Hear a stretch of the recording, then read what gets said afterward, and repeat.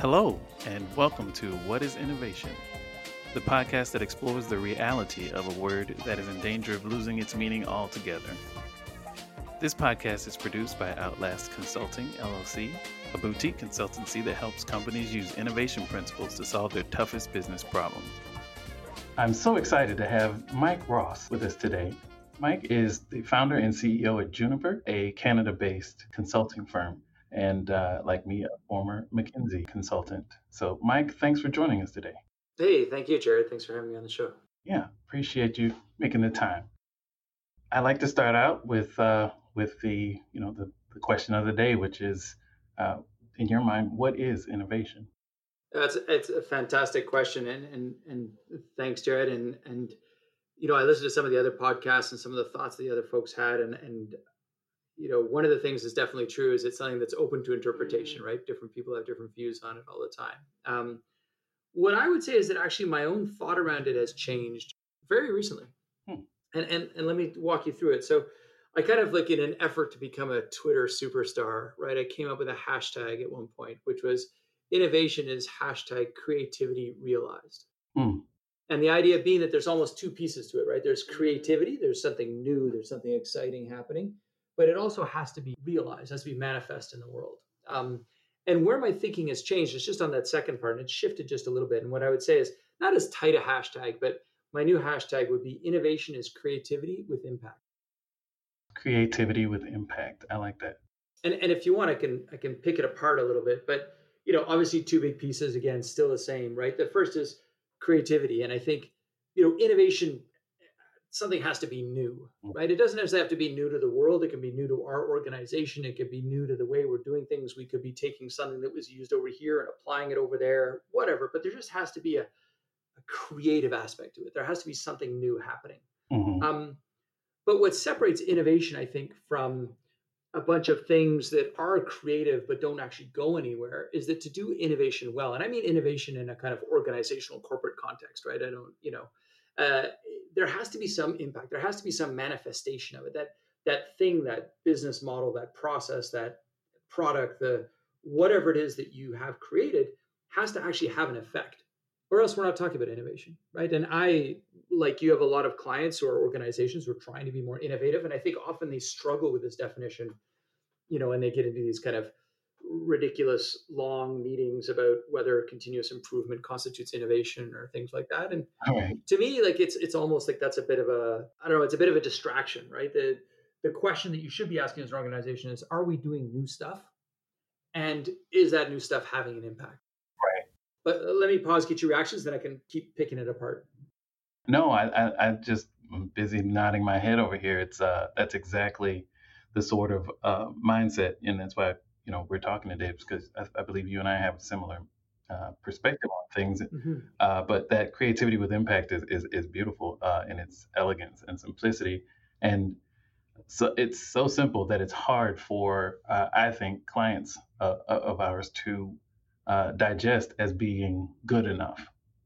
Yeah, and again, we could spend hours, picking apart the kind of examples and stuff like that. But I think what's important about this, and again, in the terms of the work that I do, and maybe this is a good kind of grounding in terms of sort of who I am and where I'm coming at this from. But I spend a lot of my time actually on the culture of innovation. So a lot of my work has kind of gone past the coming up with new ideas and helping organizations to be innovators and coming up with ideas for them, and more around creating cultures of innovation.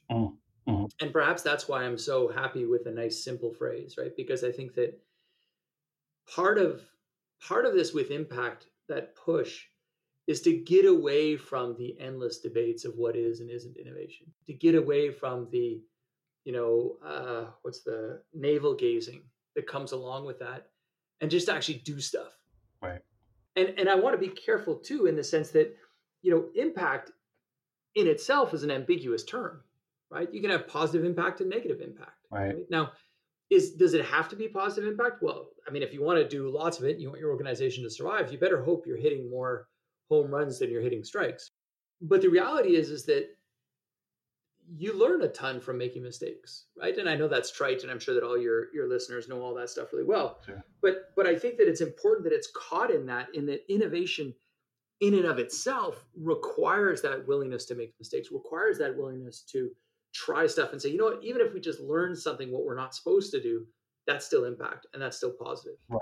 And so for me, it I don't know, I'm ready to fight you on this, Jared. So if you want, you can, you get at me with, what other people would say or stuff like this. But to me, there's a great utility in having a simple, crisp definition like that. Yes. That again, your clients would say, well, am I being innovative when I do this, when I'm doing continuous improvement, right? And I would say, are you doing something new? Arguably yes, arguably no, right? And maybe it's new to you. You're putting in a new process that you've never tried before, but Right. maybe everybody else in the world has been doing it for the last 50 years. That's still innovative for your organization. Right. And is it having an impact? Well, hopefully, yes. And either an impact in the sense of things are getting better or an impact in the sense of we're learning what not to do in the future. That's innovation to me. I'm with you. And I think a lot of times the definition of innovation and the defining of it becomes, like you said, a sort of a navel-gazing exercise and obscures the opportunity to think in a more innovative way in other parts of the business. Absolutely. So you're trying to label this new product or this new service as innovative, or is it not innovative, or is it transformative, or is it disruptive, or is it incremental, blah, blah, blah. And, your accounts receivable process hasn't changed in 25 years, Yeah. or your finance department is still thinking about things in old ways that actually inhibits your impact, that connection you're making between creativity and impact. Because you can have a 3-day workshop, and you and I have facilitated those 3-day workshops. Lots of Post-it notes, lots of whiteboard activities, lots of fun lunches and creative activities, and everything that was discussed there gets negated by the broader culture, Yeah, agreed. broader way of doing things. No, absolutely, absolutely. And I think I'm going to give you another one of my hashtag sayings. So, by the way, I have like 4 Twitter followers, so this has actually never reaped me any benefit whatsoever. So, do as I say, not as I do, or something like that. But another one of my hashtag phrases is, "How you do anything is how you do everything." That's a good one. I'll illustrate that with an example. So, I had a client, and they said, "We want to be more innovative." And I said, "Okay, good. I can help, right?" And they said, "Okay, well, the first thing we're going to do is build a lab. We got to have a lab." And I said, "What?" And they said, "Yeah, we've got the space, and it's over here, and it's like this, kind of big boardroomy thing that they've repurposed to be their lab." And they said, "We've got this architect," and they showed me the plans, and they actually started choosing the furniture for the lab. Wow. And I said, "How do you know you need a lab?" And they're like, "Well, because it's innovation, right? We got to have a lab, right? And we Right. can't be innovative without this lab thing." And it's funny to say, right? Right. Saying it out loud, but it feels natural in the moment. Yeah. No, exactly. I'm not sure if I told them this anecdote like 6 months before they decided to do it, they'd be like, "Those people are crazy," right? But they get into this, right? And they said, "Well, yeah, I mean, innovation. I mean, how are people in this stuff?" I said, "Look, I tell you what, you've got this boardroom that you decided to repurpose. Leave all the furniture in there, right? Get your printer, print out a sign that says Innovation Lab, right? And then just stick it on the door and see what happens." Yeah. Right? Tell everybody, "Hey, that boardroom on the 6th floor is now the Innovation Lab," right? Whatever. Do people come in? Are they, and they like put, those big Post-it sheets, right? That we all use, the big white ones. I said, cover the walls with those so people can write on the walls. You don't have to repaint the walls with whiteboard paint. Like, just cover the walls with the Post-it sheets. Are people using it? What's happening? Right. And then talk to but the point is not that I know the answer to how to create an innovation lab. Not at all. The point is that the iterative process of innovation should be used to answer the process of how do we innovate. Exactly. I don't know if I got too meta there, but no, I'm with you.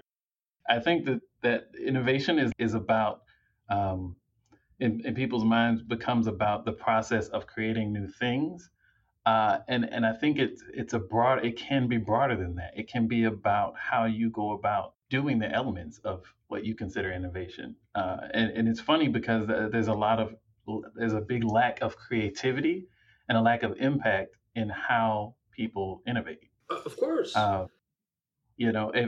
There's a book, there's a template, and there's a model, and you do it this way. Yeah. And you get a lab, and you take the innovative people, and you separate them from everybody else. Exactly. And then you go and you give them a new process. You give them all the fancy things that they want and need, and hopefully some consultants. Hopefully, we wouldn't say Yes. consultants there. But no, absolutely, absolutely. I talked to another anecdote. I talked to a guy who's the head of one of the bigger law firms here in Canada, and I talked to him about innovation. And I said, what are you guys doing about innovation? And he said, oh, we got that covered. I said, oh yeah, right. Well, what are you doing? He said, we got a committee. And because I'm the type of guy who says stuff like this to people, I said, you've got to realize how that sounds, right? Right. You've got a committee to study innovation. Right. And he said, yeah, no, I get it, fine, But he said, but we've got three of our best, most senior people working on this question, most successful people in this firm. And I said, so what you're telling me is you're taking three people whose identity and whose success and whose kind of personal security and all that stuff has come from the way the system is currently being run, in charge of changing that system. Right. It makes no sense. It's crazy, right? It's crazy.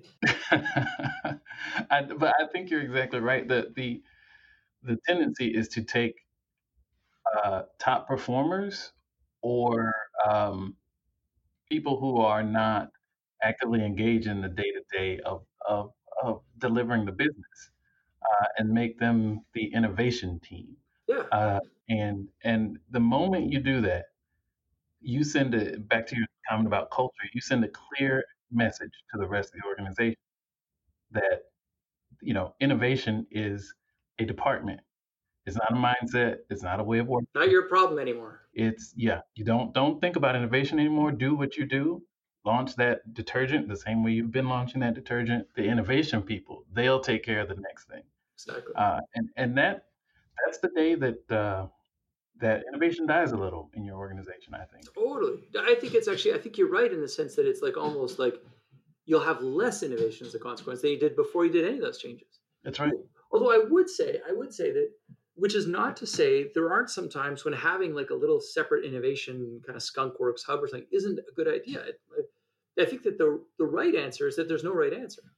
There's no universal right answer, right? And the right answer is for you as an organization to try stuff and see and say after 6 months, okay, well, we've had this little skunkworks thing and they've been out there, hopefully in Palo Alto where it's nice and sunny, for the last 6 months doing their own thing and spending a ridiculous budget and nothing's come of it. Okay, well, let's try something else.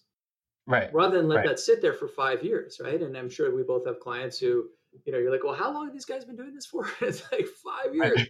And you go to see the place, and I've been to some of these skunkworksy places where it's in these nice exposed brick, lofty, kind of maybe in some sort of, I don't know, rehabilitated downtown core area of whatever city you're in, and it's like, whoa, and they've got a foosball table and they get lunch brought in.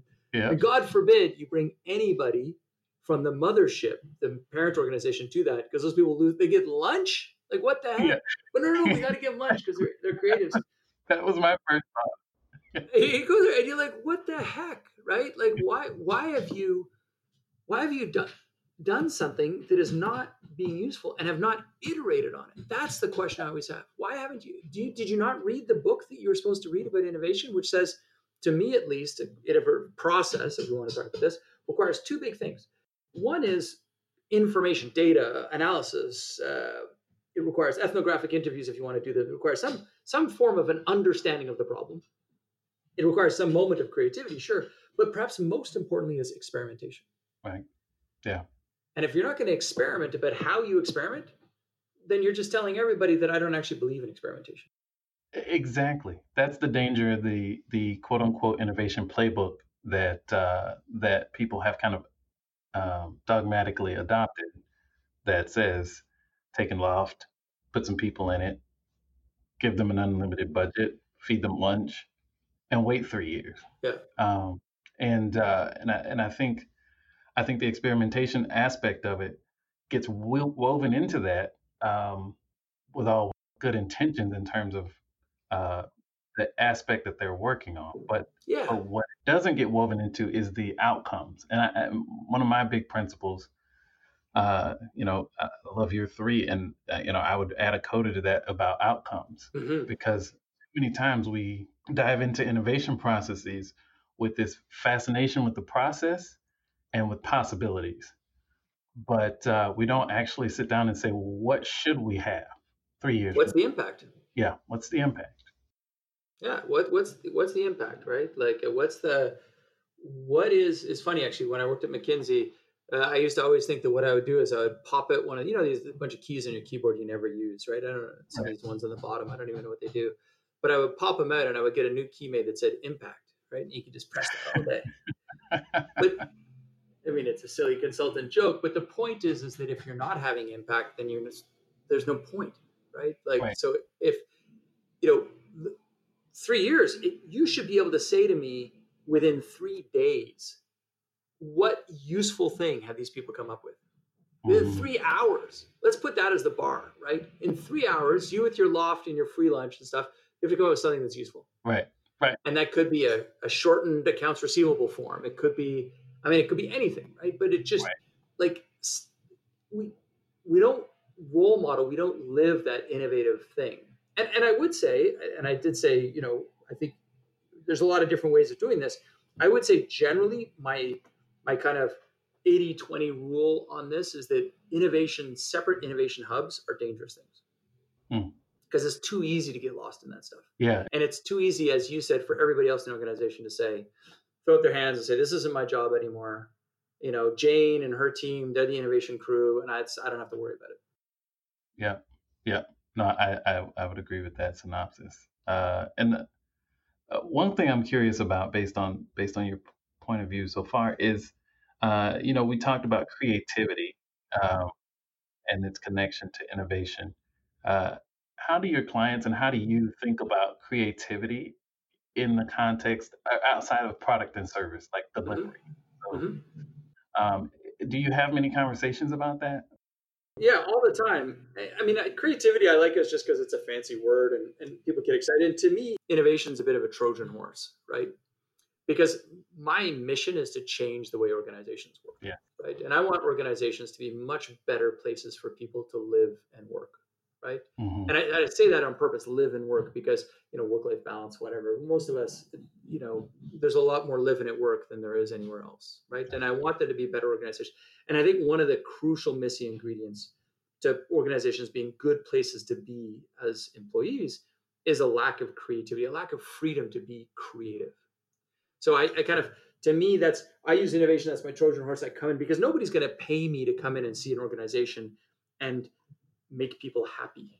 Right. I mean, some people get paid to that, but I don't have the right beads for it or whatever. I don't have the hair for it or whatever. Right. So I say, look, I'm going to help make your organization more innovative. But really what I'm more interested in is that change of culture. Right. And so I use creativity in that sense because I think that there's a sense of possibility that comes with creativity, right? And for your listeners who have kids, you will know this, right? I think there's a Picasso quote that is, "We are all born artists, only a few of us survive." Hmm. Right? There's a sense of creativity, there's a sense of freedom that comes with that. And so what I really mean is just new stuff. Yeah. Yeah. Right? Just new stuff. And so, yeah, products and services can be new. Business models can be completely new. Markets can be new. The delivery mode can be new. And it's interesting actually because I used to do a lot of work for some reason, especially when I was at McKinsey. I had a lot of clients that were extremely innovative companies, like brand name fancy pants. Like, whoa, my goodness, they're fancy, innovative.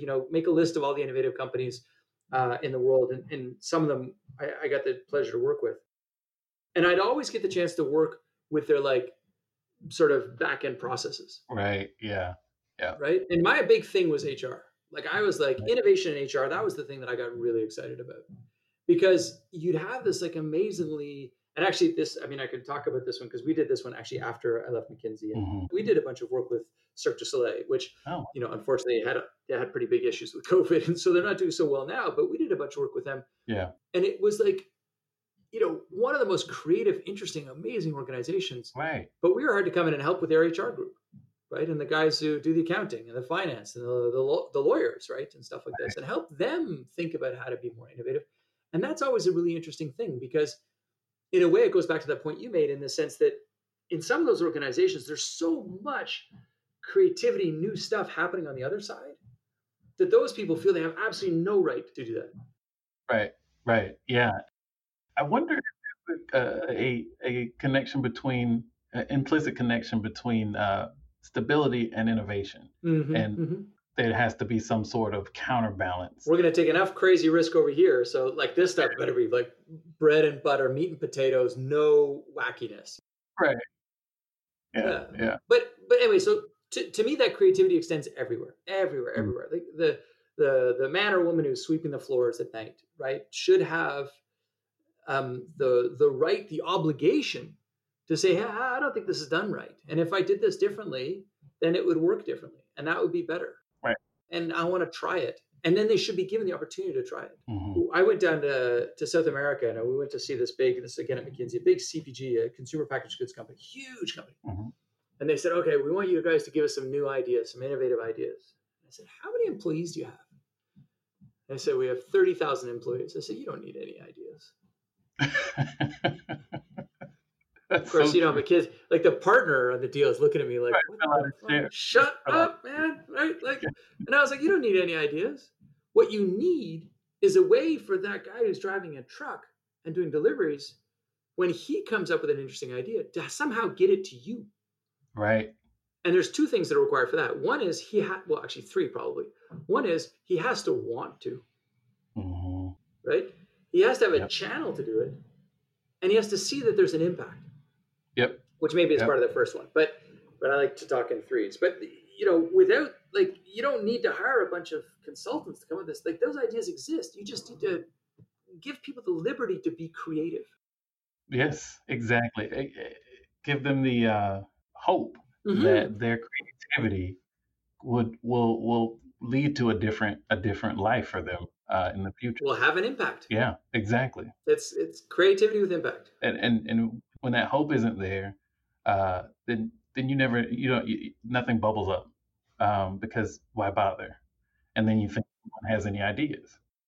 Yeah, there was a client out there that they had this thing where it was like, if you came up with an idea, and it was a manufacturing company, right, big manufacturer here in Canada, and they had this thing that said, like, if you come up with an idea that saves the company money, I can't remember what the percentage is, but we'll give you 10% of the money we saved.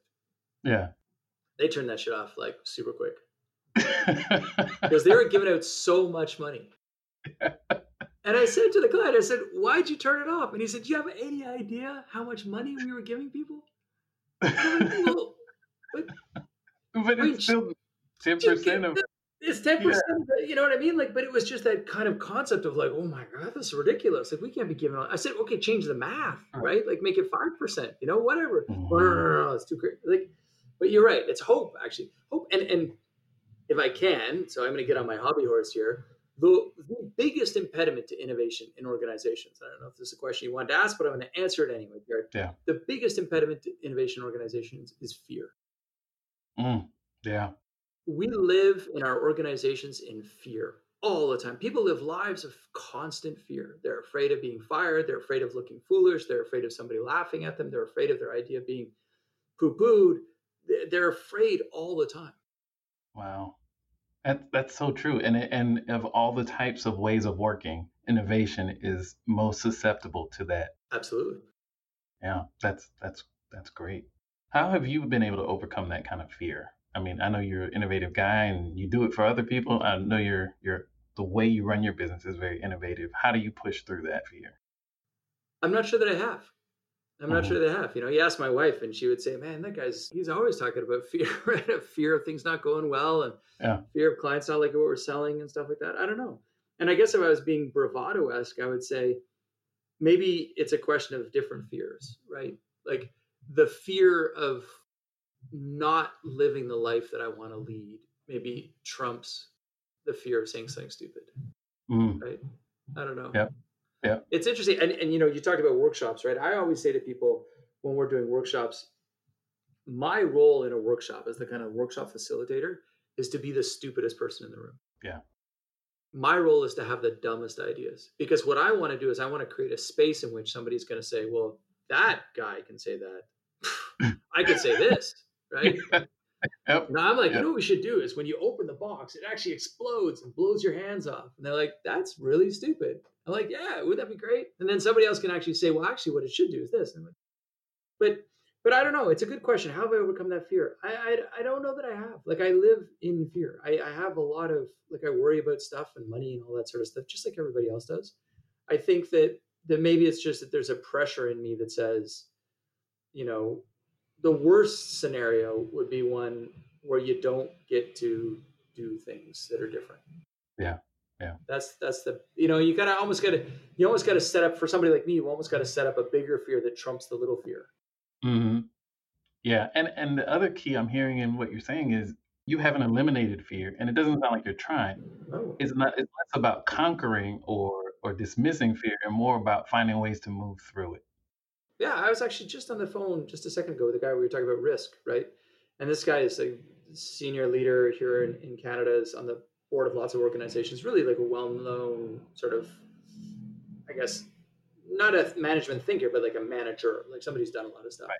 And he said, I think that what he said was, I think that most people think about risk in the wrong way. They think about risk as something to be avoided. And he said, and then there's another group of people who think about risk as something to be embraced. Right. And he said, I don't think it's either of those things. Risk just is. It's just a thing, right? And it's part of the calculus. Yep. And as you're thinking through what you're doing, you've got to figure it out, and how do I mitigate it and all that kind of stuff. Yep. But it's not, there's no thing that is risk. And I think, again, it's this notion of how do you overcome fear? Well, fear just is a thing that is. It's always going to be there. You don't try to overcome it. You just work with it. Yeah, well said.